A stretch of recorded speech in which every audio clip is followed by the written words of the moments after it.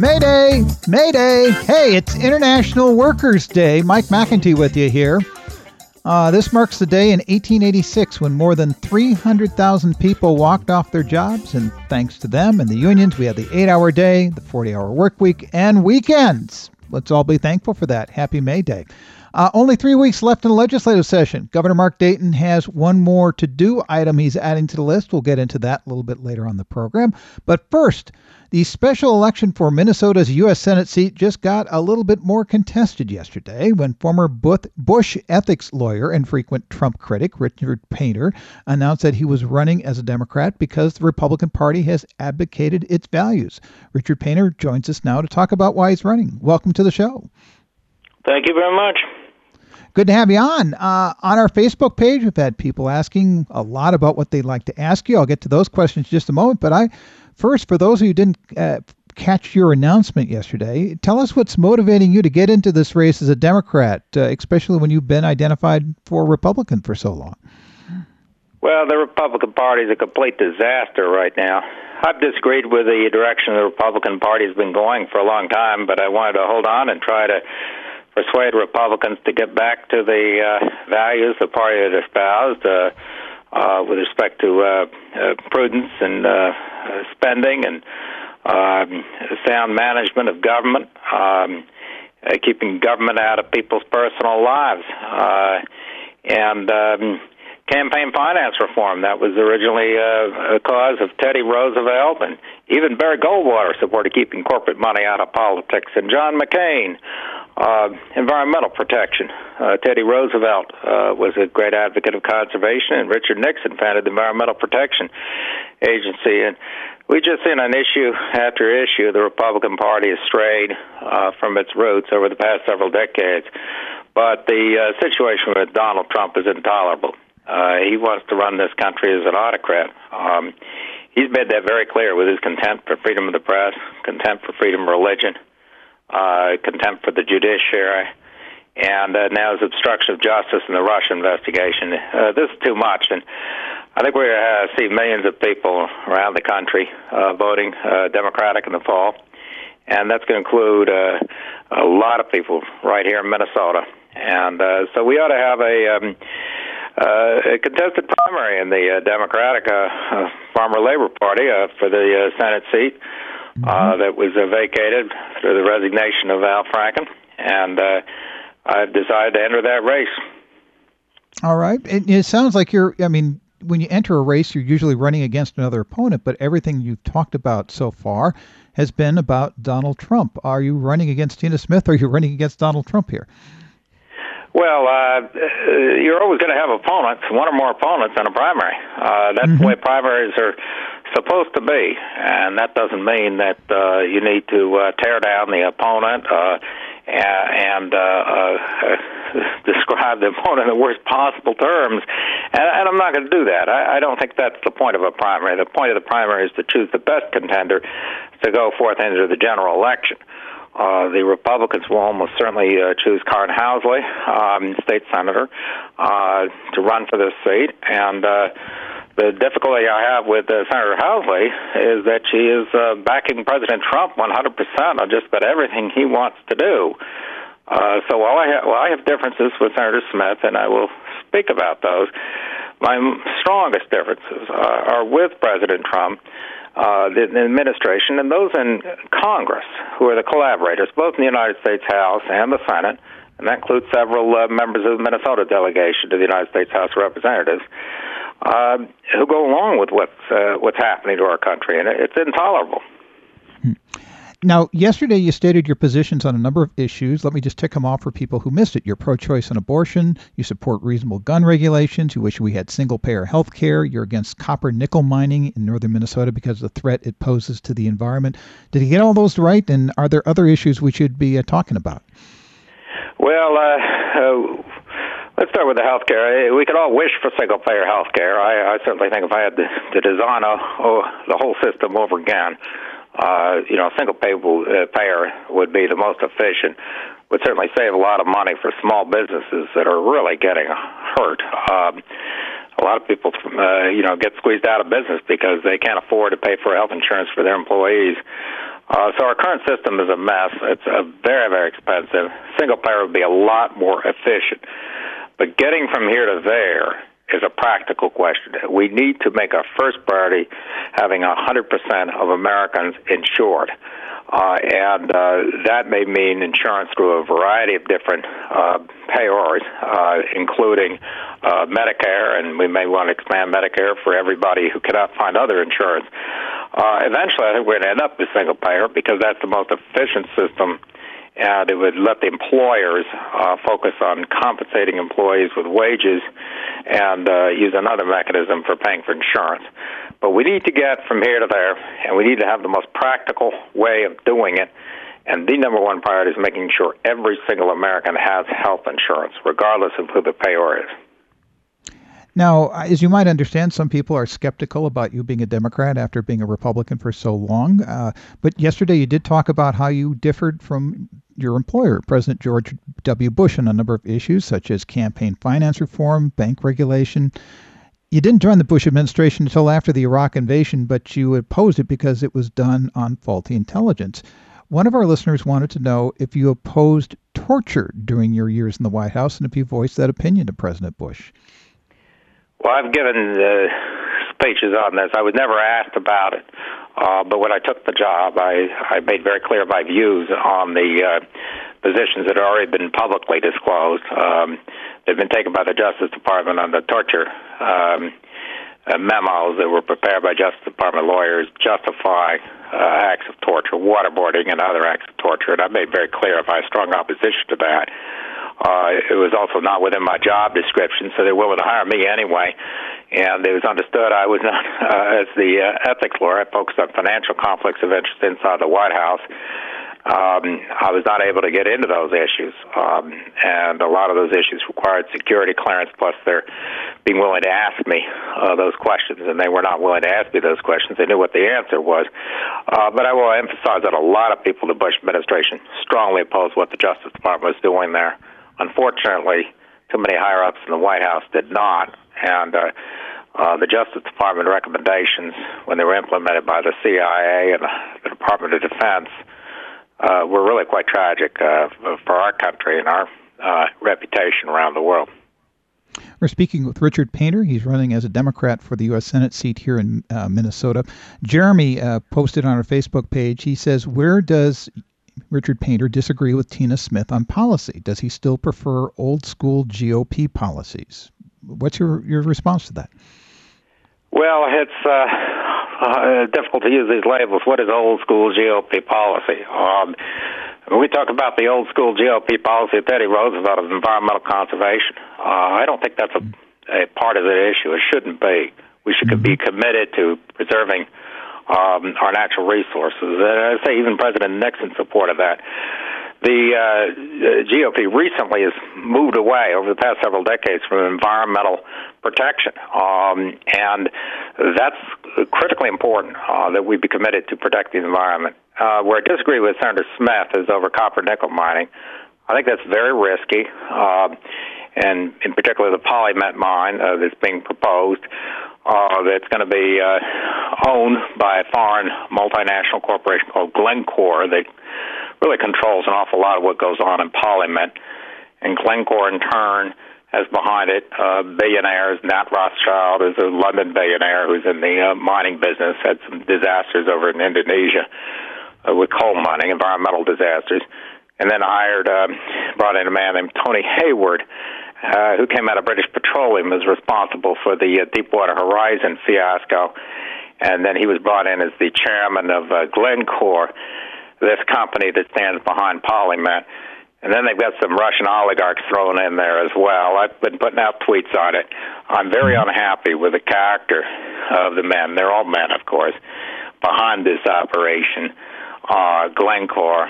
The environmental groups that have the expertise on the environmental impact have a lot more to say about what could happen if copper-nickel mining goes wrong, and what's very likely to happen to our waterways and the watershed feeding into Duluth and into Lake Superior. I'm very worried about that.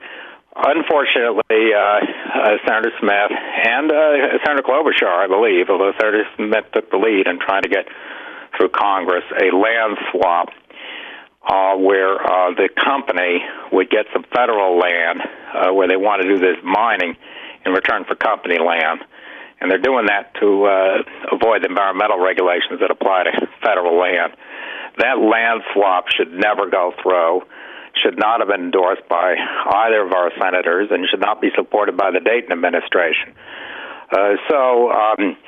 We can throw around all the labels we want about whether something's old school GOP or old school Democrat or new or whatever, but we got to focus on the fundamental issues, and environmental conservation, protection of our natural resources should be a bipartisan issue, and that is an area where I do feel that the leadership of the Democratic Farmer Labor Party in Minnesota has fallen short, and we need to focus on that. Not that the Republicans are doing any better; they're even worse. Now, a lot of our listeners are concerned that they just want to see a Democrat win this seat. And Paul asks here, why do you think you're more likely to win the election than Tina Smith? Well, I think Minnesotans want somebody who's going to stand firm against President Trump. And they're certainly going to prefer any Democrat in that seat to having Karen Housley, who has made it very clear she's just going to go along with whatever President Trump wants.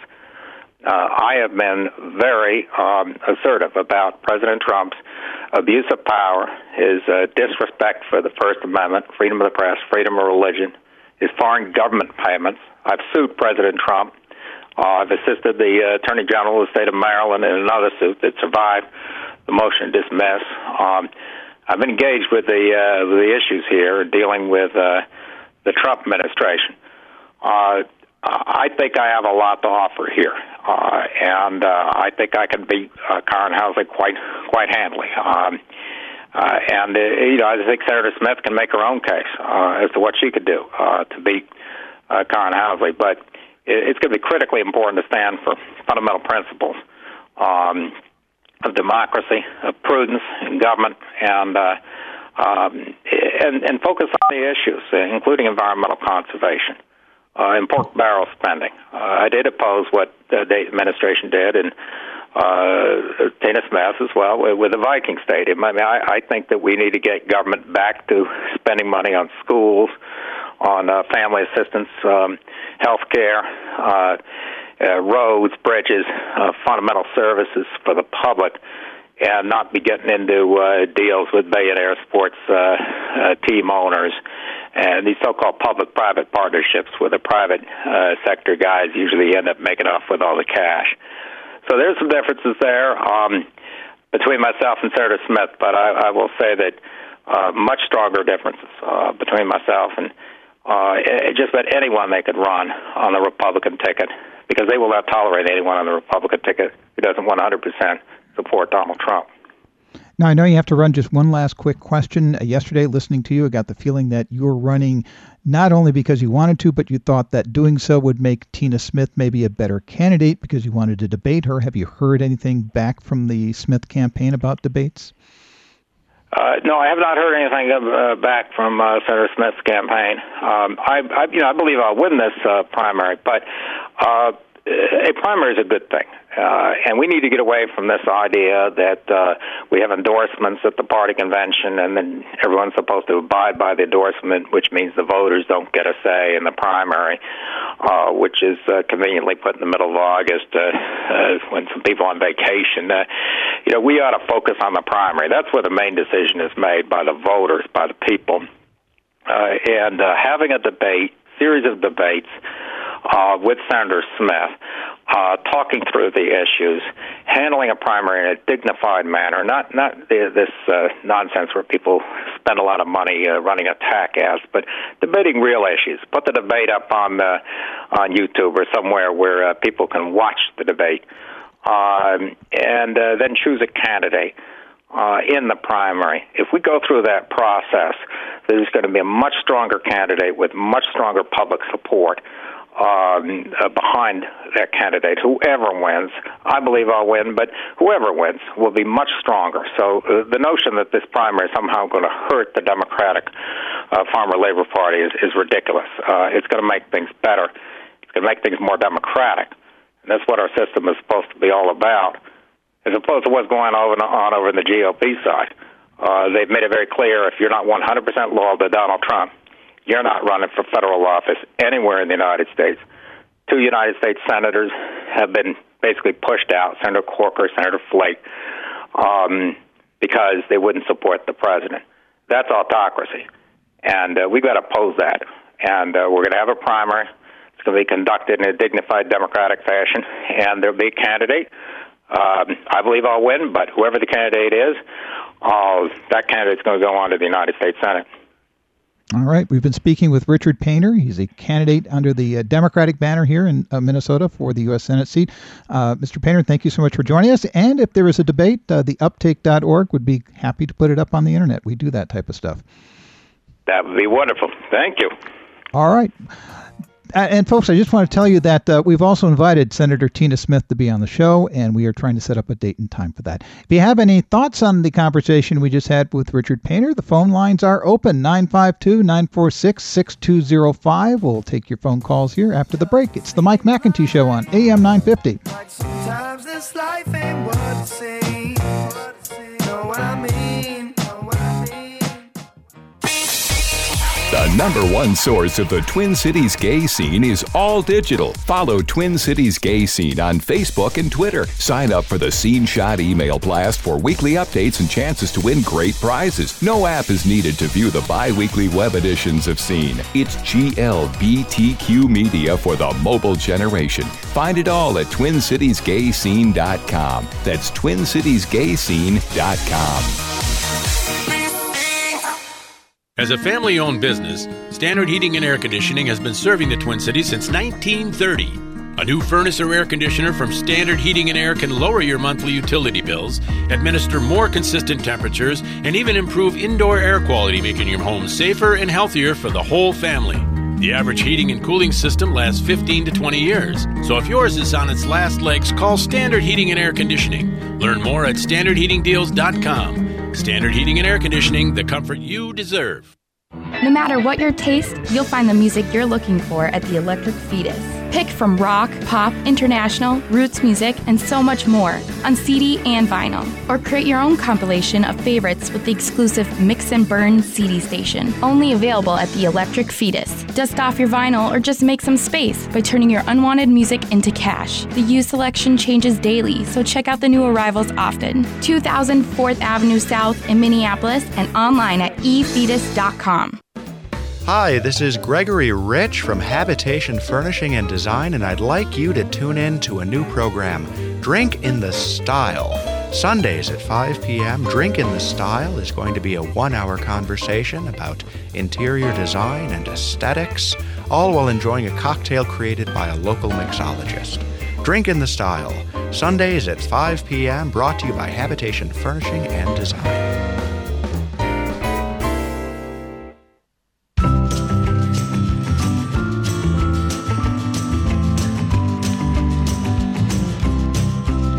Welcome back to the Mike McIntee Show here on AM 950. We are just talking with Richard Painter. He is a former Republican who is running as a Democrat in Minnesota for the U.S. Senate seat.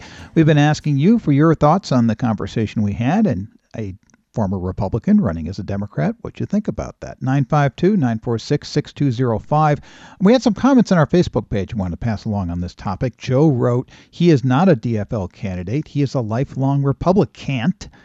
That is slapping his name on the ballot and calling himself a Democrat. Lipstick on a pig situation all over again. And Paula writes, Bernie Sanders was an independent and ran as a Democrat. Didn't have a problem with that. So what do you think? 952-946-6205. Gary's on the line. I'm not sure if that's what he wanted to talk about, but Gary, welcome to the program. Yeah, I was raised a New Deal, a Roosevelt Democrat. Humphrey was that way, and a lot of them back in those days before Reagan started this all-out class warfare. And one of the big ways they transferred the wealth to a few hands at the top was when Reagan lowered the tax rates from over 70% to 28% he had all the way down there. A huge transfer from what was the middle class at the time and the poor up to the rich, and then they tax the rest of us as local taxes and state taxes and fees. Anyway, this has been going on with these Republicans ever since. And I heard Elizabeth Warren and Keith Ellison, some of the progressives that want to go back to the New Deal politics, and even Bernie Sanders, they asked him in the debate, how much are you going to tax the rich or the bosses? And he said, not as high as Ike, was still 90% when Ike was in, when Roosevelt put it there. And that's why they call him the outcast of the wealthy, because he was one of them, and they couldn't stand him because he taxed the hell out of them. And also, we got to rebuild the unions and get the wages higher for working people. And maybe you can explain Keynesian economics, what we had back in the 50s, 60s, and 70s, where the money circulated instead of hoarded by a few in banks overseas in the Cayman Islands. I agree with you on most of those points there, Gary. And any thoughts there on Richard Painter that we just had on? I mean, a Republican? Yeah, well, he might be okay, but he was with Reagan, I suppose, if he was a Republican. Maybe it was different policies, maybe foreign policy he was into. But you know, there's Republicans that come over to the Democrats that turn out to be good, like Judy Dutcher, and there's a lot of former Democrats. They left, and Southern Democrats in particular, they left our party because of that racial stuff. So they're never much good anyways, them Southerners. So. Okay. Well, hey, Gary, thanks for the phone call. I appreciate it. 952-946-6205. We're talking here kind of in general about Republicans deciding to run as Democrats. I guess if the Republican Party has moved so far right for some people, maybe that's the only place left to go. You know, if you could run as an independent or an Independence Party candidate here in Minnesota. But as Richard Painter said when he made his announcement the other day, if he did that, all he'd do is be a spoiler. And that would throw the election to, he thought, Karen Housley, the Republican. So what's your thoughts on this? We have more people commenting on our Facebook page here. Patricia writes, why doesn't he, Richard Painter, run as a Republican? Too many have infiltrated the Democratic Party and twisted the core values. And Tim writes, if this guy is as radically anti-Trump as he claims, he might be preferable to the current Republican light office holder. 952-946-6205 is the number. Jennifer from Stillwater is on the line. Hi, Jennifer. How are you today? Okay. I called in the last hour and already said this, but I'm going to say it again. Go Richard ahead. Painter has never been in the Reagan administration. He's never been in government at all except for 2 years. From 2005 to 2007, he was the internal White House ethics attorney. That's it. The rest of go to Wikipedia and look him up. He was a law professor his whole career except when he was working for law firms. That's it. He's never been in government except for 2 years. So stop saying he was in the Reagan administration. Okay, also, I didn't. Okay. The callers keep calling in and saying that. Right. Also, the DFL has in its platform, it's supposed to be protecting the environment, but all of the voters are not paying attention to what Tina Smith and Klobuchar and Tim Walz are doing. Tim Walz is the co-sponsor of H.R. 3115, which is the land swap bill, where he worked with Tom Emmer and Jason Lewis to give away 6,700 acres of Teddy Roosevelt's Superior National Forest, okay, to Polymet Glencore. Professor Richard Painter nailed it. He nailed it. It's just atrocious. Tim Walz did that, along with Rick Nolan. Okay, there's your DFL. And Amy Klobuchar and Tina Smith are for Polymet, and therefore twin metals as well. But they are for Polymet. And they are not following the platform of the DFL, which is environmental. And most of this is happening because most DFL voters don't realize it. Nobody talks about it. And also, you know, Howling for Wolves is a group that is trying to protect the wolves from trapping, hunting, snaring in this state. And one of the reasons they're trying to always delist the wolves and the Canada lynx is because they live in the Superior National Forest. And you can't put a mine on top of an endangered species. So they've got to redefine it as not endangered anymore, and then, boom, you can have your mine.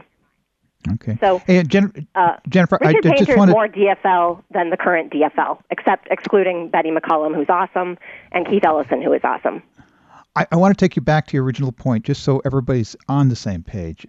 Gary just called in to say that Painter. He never said that Painter was in the Reagan administration. He just said that he was a supporter. I don't know if that's true or not, but Gary just wanted to clarify that in case people were questioning. And to your point about the stances, I think you are correct. A lot of the stances that Richard Painter laid out yesterday were right down the line on where the DFL party platform is, which is interesting because, as you say, some of the candidates do shy away from that, or at least they're actively sponsoring these bills to put in polymet and twin metals. Yeah. Yeah. So there's definitely a disconnect between what is written in the platform, and I think there's always has been, but I think it's very, very stark in this particular case. And one more thing I just wanted to say, that's why they're getting rid of the wild rice bill, as it's called. They like to call it that to make it sound benign. The wild rice bill in the Minnesota House and Senate. Water quality standard. Yeah. Yeah, it's the water quality standard. And the reason that they're suddenly getting rid of that is because they have to get rid of it to put in the polymet mine and the twin metals mine so that they can go ahead and put the mercury, arsenic, lead, cadmium, and sulfuric acid, sulfides, into the water up there. That's why they're doing this wild rice bill, which they have now passed in both the Minnesota House and the Minnesota Senate. Erin Murphy didn't even bother to vote, by the way. She skipped out on the vote. So people need to call Governor Dayton and plead with him to veto the Senate and House bill that is repealing the water quality standards for our state, that wild rice bill, because it's also racist against the Native Americans up there, by the way, because their religion, their culture, all of that is wrapped up in, and their clean water in Mother Earth. And no one's respecting what they keep saying, that they don't want that mine up there.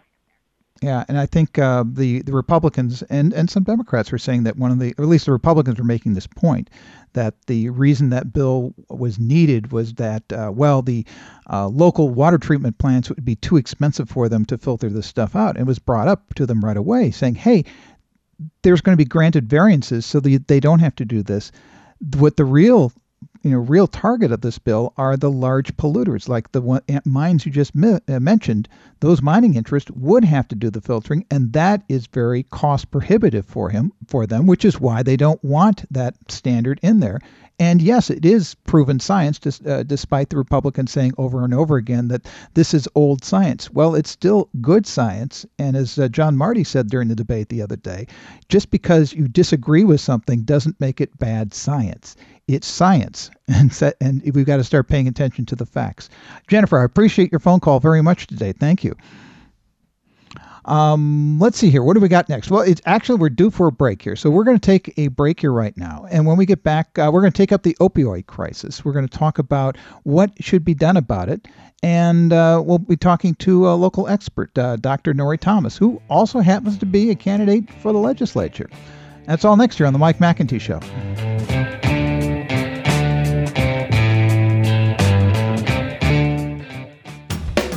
Hi, I'm Damian Strange, Executive Director of Northeast Minneapolis Arts Association, NEMA, and I'm personally inviting you to Art World May 18th through the 20th. View artwork of over 650 artists in every medium at more than 50 locations throughout Northeast Minneapolis, including studio buildings, art galleries, homes, storefronts, and local businesses. The Artist Open Studio Tour may include demonstrations, mini workshops, installations, and special exhibitions.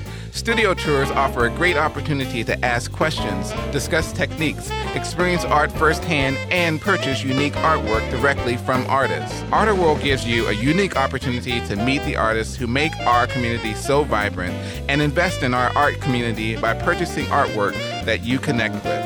For more information, go to nemaa.org. That's nema.org. Looking forward to seeing you at Art World. Hello, AM 950 listeners. I am Tabitha Montgomery, Executive Director at Powderhorn Park Neighborhood Association, where we believe in connecting, informing, inspiring, and advocating for community. One of the ways that we are doing that is with our first annual Powderhorn Shark Tank Small Business and Big Ideas competition for local makers, hustlers, and entrepreneurs throughout Minneapolis. Don't miss your chance to submit your application online at ppna.org/Powderhorn Shark Tank. Again, that's ppna.org/Powderhorn Shark Tank. Applications will close at 12 a.m. on March 11th. Don't miss your chance. And be sure to mark your calendars for the actual Powderhorn Shark Tank event on Saturday, May 19th from 2:30 p.m. to 6 p.m. at the Powderhorn Park Recreation Center. See you there.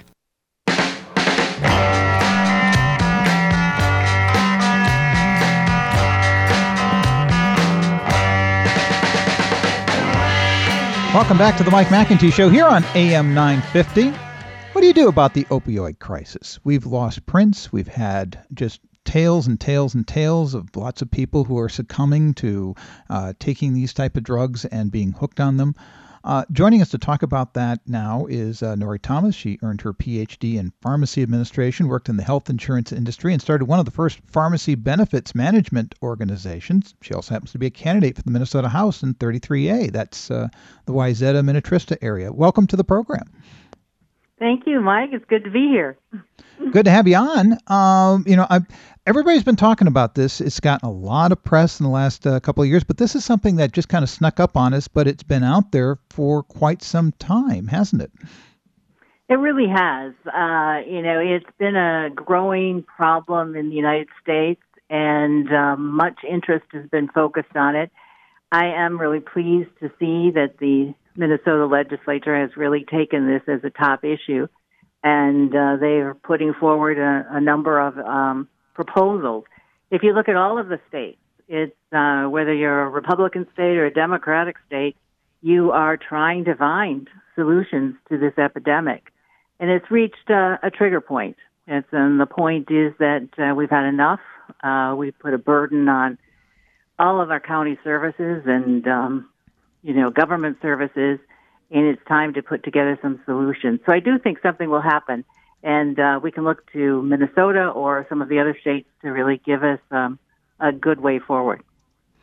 Now, some have been looking at this and saying this was really a problem that the pharmaceutical industry created by introducing opioids, not giving enough information to nurses and doctors about the possible addictive qualities, whining and dining nurses and doctors to get them to use these things.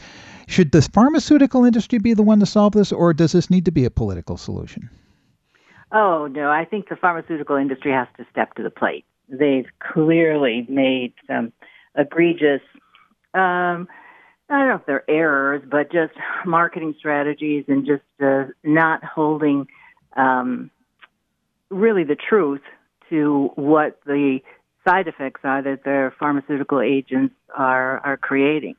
So I do think they need to share the burden. Clearly, the whole healthcare system needs to share part of the burden, too, because we, as individuals, go to a doctor and expect to get a prescription. So it is multifaceted, but clearly the pharmaceutical industry has to step to the plate. And I think that can only be done with legislative action. Yeah, that's kind of where I was going. I'm sorry, what? I'm saying that's kind of where I'm going on this thing here. I was heading to that legislation we have here that's pending in the legislature, the penny a pill fee or tax on prescription painkillers to help pay for treating people get hooked on opioids. The drug industry has been pushing back on this, saying that we don't need this, that there are other ways to pay for this. What are your thoughts on that? There aren't. I mean, this is a good idea.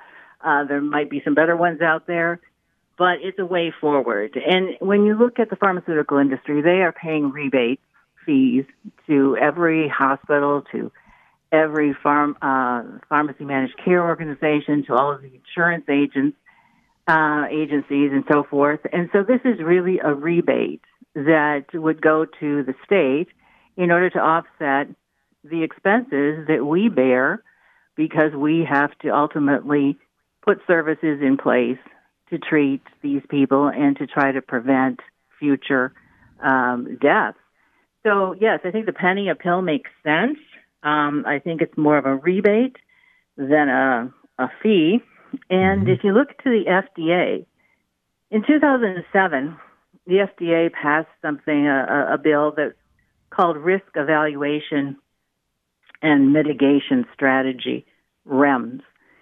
And it was for new drugs. And when new drugs came to the market, and when they had a safety concern, when they had side effects, and patients needed to be monitored, and interventions needed to be put in place to treat patients who suffered from a side effect, REMS was put in place. It works. It's another way of saying that when you bring a product to market, you are accountable. You have every drug. I learned this first day in pharmacy school. Every drug is a poison. It has benefits. It has consequences. And there are times when we need medications to be brought to market because of a specific disease, but there are always side effects. And in REMS, what the FDA is saying is that you need to be accountable for establishing monitoring and evaluation and treatment programs when side effects occur. Becoming addicted to an opioid is a side effect, and the pharmaceutical industry was not forthcoming in terms of the consequences of this side effect, and now as a society, we have to pay for it. So I do think they need to come to the plate with solutions. Now you look at J&J. You remember the Tylenol scare. I can't remember what date that was, but that was quite a while ago. Yes, yeah, quite a while ago. But someone tampered with Tylenol. It was not the fault of J&J, but J&J came forward, brought solutions, and took the whole pharmaceutical industry to a different level that said, yes, we will be accountable and we will make things better. And I think that's what all this legislation is trying to do. In every state, it's saying, come to the table, help us find solutions. Now that you said that leadership came from the pharmaceutical industry itself. It did. We haven't seen that though. Yeah. We haven't seen that this time J&J. around. What's changed since the I think that was the early 80s when we had the Tylenol scare. What's changed from there until now that the pharmaceutical industry isn't stepping up to the plate? So much has changed. I mean, obviously corporate greed. And I've worked for pharmaceutical industry, and I've certainly benefited from some of the new medications and so forth. But there comes a time when an industry has to come together. And right now, if you look at the pharmaceutical industry, it's like an arms race. If one of them comes forward and puts together a program to help solve this problem, the rest are not going to come unless they're forced to. So that's why you need legislation. You need government to say, let's bring you guys all together. Let's come up with a solution, and let's make it happen because people are suffering. Families, children. It has to stop. And we all need to do this together. I think the penny a pill proposal is the first step to bringing all of these people together to say, let's find a solution. And unfortunately, they're not going to do it. The pharmaceutical industry is not going to come to the plate until legislation forces them to. We're speaking with Nori Thomas. She's got a PhD in pharmacy administration. Should I be calling you doctor? I always get that messed up with the honorific. Okay, Dr. Nori Thomas. We were speaking with Dr. Nori Thomas about this. And she's also a candidate for the House in District 33A. And I want to just quickly, since I got you on the phone, touch on that. You're running. This is you're not the incumbent. You're running as the challenger in this particular race. What got you interested in running for the legislature? Well, I'm retired pharmacy executive. I still teach at the University of Minnesota and the College of Pharmacy, so I am dedicated, to my profession. But I've retired, and I did run for the House of Representatives in 2016 and lost. But basically, the day after the election last year, this groundswell of grassroots people who were willing to help and willing to make a difference. It basically happened the next day. And now I have a team, an immense team of about 170 women from the southwestern suburbs who never paid attention to local politics and got the wake-up call. And with their enthusiasm and with their energy and with them, at my side, I just had to run again. And also, healthcare is the number one issue across the country. In Minnesota, healthcare is the number one issue, and I can bring results. I can bring ideas. I can bring people together. I know how the system works, and I want to serve. I want to be a public servant. I was talking with Erin Murphy, and I said, all right, when I'm elected, I want to get on the healthcare committees, but I'll be a junior. So how do you get on a committee? She said, Nori, the healthcare committee is the most complex. No one wants to be on it. And if you want to be on it, I'm sure your voice will be heard. But there are ways to bring these solutions to Minnesota. The federal government is not going to take action anytime soon. They just can't seem to work together. But we can look to the states to come up with innovative, creative solutions that can bring relief to the people of Minnesota. And that's what I want to do. And I'm excited to do it. So, well, what if you were in there? If you were in there right now, what would be one of those creative, innovative solutions that you'd want to put your weight behind and make happen? Is there something out there already? Do you got some ideas of your own? Oh, sure. I mean, the penny a pill, I assume, is not going forward. Not yet. I think the lobbyists have scared some of the legislators that it can't be done. And I would be in there shouting from wherever you shout from, saying, I know it can be done. I know how to do it. We're going to move this forward. And yes, there are a lot of naysayers, but you're going to come to this committee and you're going to make it happen. And we're going to move this legislation forward. I would certainly be also in support of expanding Minnesota Care and allowing Minnesotans to buy in and have some sort of an option for their health care services. So there's a lot that I would do.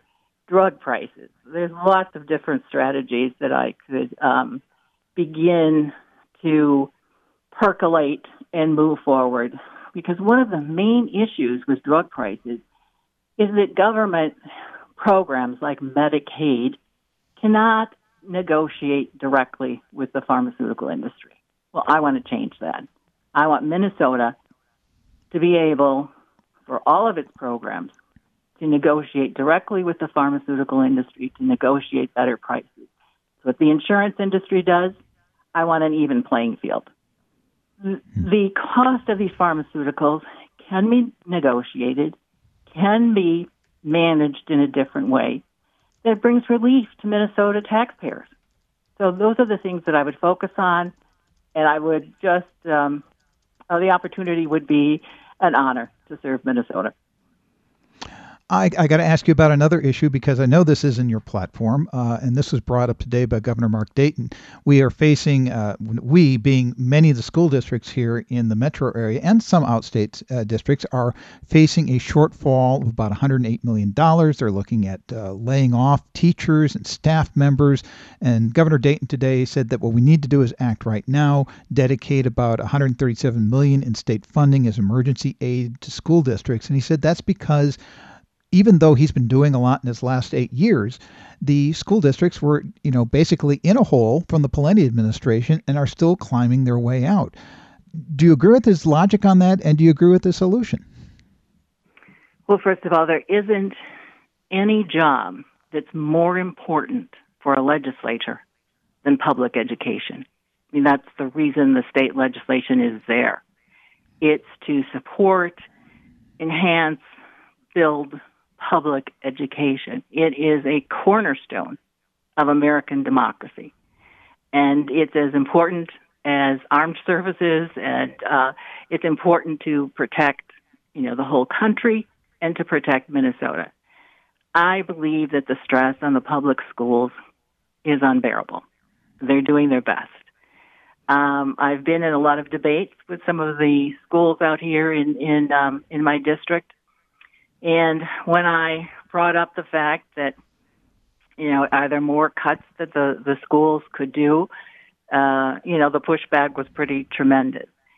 And I thought, well, I wonder if they're right. So 2 years ago, I became a literacy volunteer at one of our elementary schools, and they're not. They're doing their best. The level of teacher workload that's there, the students that need our assistance, it's all true, and it needs to be something that we support. So I would support Governor Dayton in terms of we've got to find the money to build public education. It's too important. I was listening to the mayor of Minneapolis today. I think he said there are 70,000 jobs in Minnesota that are not filled. We've got the jobs. We have to train our students to be prepared to enter the job market for the future economy of this state. I'm very active with Medical Alley and the biotechnology industry. Their predictions, in the next 10 years, there will be 170,000 jobs in the biotech industry in Minnesota. Those jobs need to be filled with our students who have been prepared.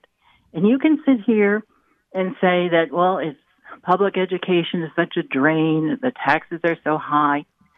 There is nothing more important than educating our children, and once they're educated, for them to be contributing to the economy of this state.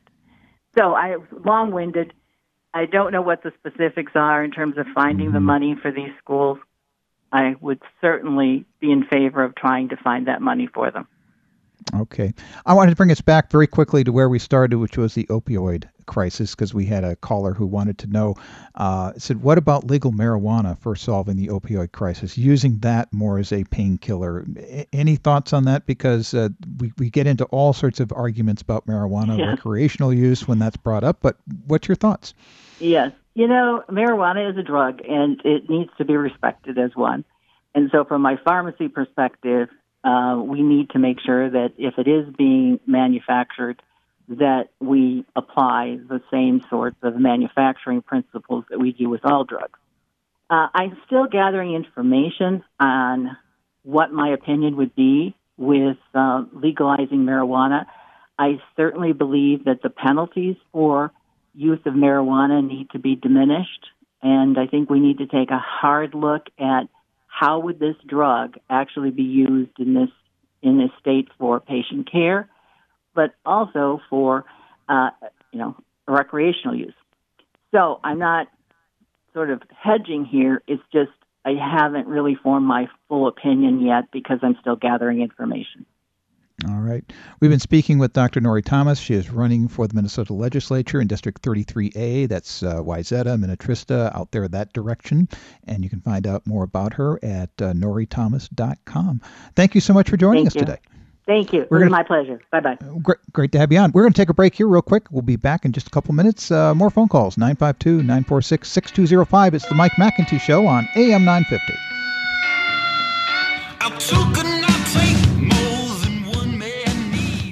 Kevin Ross here, inviting you to our brand new store called Omnibus. What does Omnibus mean? It means one who enjoys alcoholic beverages of all sorts. Omnibus is a Minnesota maker's market. Unlike traditional liquor stores, we feature only craft beer, wine, and spirits made here in Minnesota. We are ready to guide your selections, where you can build your own 4 or 6 packs. Find us at 949 Hennepin Avenue East in Northeast Minneapolis or online at omnibusmn.com. Kevin Ross here, inviting you to our brand new store called Omnibus. What does Omnibus mean? It means one who enjoys alcoholic beverages of all sorts. Omnibus is a Minnesota maker's market. Unlike traditional liquor stores, we feature only craft beer, wine, and spirits made here in Minnesota. We are ready to guide your selections, where you can build your own 4 or 6 packs. Find us at 949 Hennepin Avenue East in Northeast Minneapolis or online at omnibusmn.com. Prairie Oaks Memorial Eco Gardens is the first green cemetery in Minnesota. It's a beautiful, peaceful place where burials are celebrations of life with as little impact on the environment as possible. Tony Weber founded it because he wants to leave a green legacy for his grandchildren, something many of us might feel. Learn more, visit the website mngreengraves.com. Give them a call. The goal is so meaningful, so positive, it might be right for you. Prairie Oaks Memorial Eco Gardens. Downtowner Woodfire Grill in St. Paul is a perfect choice for breakfast, lunch, and dinner 7 days a week, offering daily fresh seafood specials, fire-roasted meats, exquisite pizza, and half-price bottles of wine on Mondays and Tuesdays, except on Xcel Energy Center event nights. Once you experience their cozy fireside dining, extensive wine list, and bar, you'll be back for more. Gift certificates available, located at 253 West 7th Street with plenty of free parking, or online at downtownerwoodfire.com.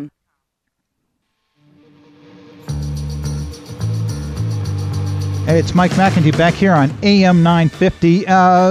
Governor Dayton, Republicans mixing it up in the legislature. Governor Dayton is taking issue with the Republicans saying that his tax proposal would raise taxes on every Minnesotan, while GOP proposals would cut taxes for almost everybody. He says that's wrong. My PG-rated version is bull feathers, which President Theodore Roosevelt used as a substitute for something I got bleeped. Yeah, he says it's all about the 2018 election. The tax bill is needed because federal tax rates have changed so much. However, it's conceivable it could wait till next year. On the line waiting is Mark. He's been wanting to talk to us about opioids. Hey, Mark, you got about a minute. Go ahead. Well, the whole thing, Mike, I want to solve the problem where we can find the money. And it has everything to do with what we see on television right now and what happened yesterday. The average American citizen, fiscal 2017, spent $3,456 of their tax burden given to the War Incorporated Defense Department, while we gave $80 for social welfare programs. That's where you find the money. Now, also, with respect to the opioid crisis, we entered 2014. Afghanistan is now producing 2 times the opium it did in 2000. Afghanistan is producing twice the opium, heroin drugs than it did in 2000 since we went over there. So think about that for a second and how that's happening. In 2015, Afghanistan increased their opium production by 90%. And we've been over there exactly for how long? And if anybody, with respect to this $3,456, if anybody out there believes what Netanyahu said and is ordering the American people to get behind his war with Iran, you haven't seen anything yet. And we have to go, Mark. Hey, I appreciate the phone call. We'll be back tomorrow. Hello, AM 950 listeners. I am Tabitha Montgomery, Executive Director at Powderhorn Park Neighborhood Association, where we believe in connecting, informing, inspiring, and advocating for community. One of the ways that we are doing that is with our first annual Powderhorn Shark Tank Small Business and Big Ideas competition for local makers, hustlers, and entrepreneurs throughout Minneapolis.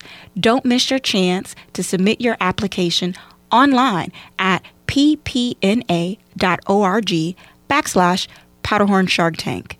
Again, that's ppna.org/Powderhorn Shark Tank. Applications will close at 12 a.m. on March 11th. Don't miss your chance. And be sure to mark your calendars for the actual Powderhorn Shark Tank event on Saturday, May 19th from 2:30 p.m. to 6 p.m. at the Powderhorn Park Recreation Center. See you there.